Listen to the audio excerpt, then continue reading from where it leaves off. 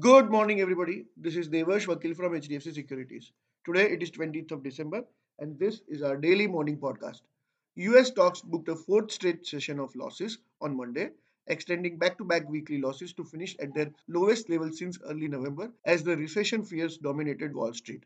The S&P 500 closed at its lowest level in more than a month, dragged by declines in big tech firms including Apple, Microsoft, and Amazon. Asian shares are trading mostly in the negative territory on Tuesday. People's Bank of China kept its lending rate steady. Nifty snapped a two-day losing streak on December 19th. It closed 0.83% or 151 points higher at 18,420.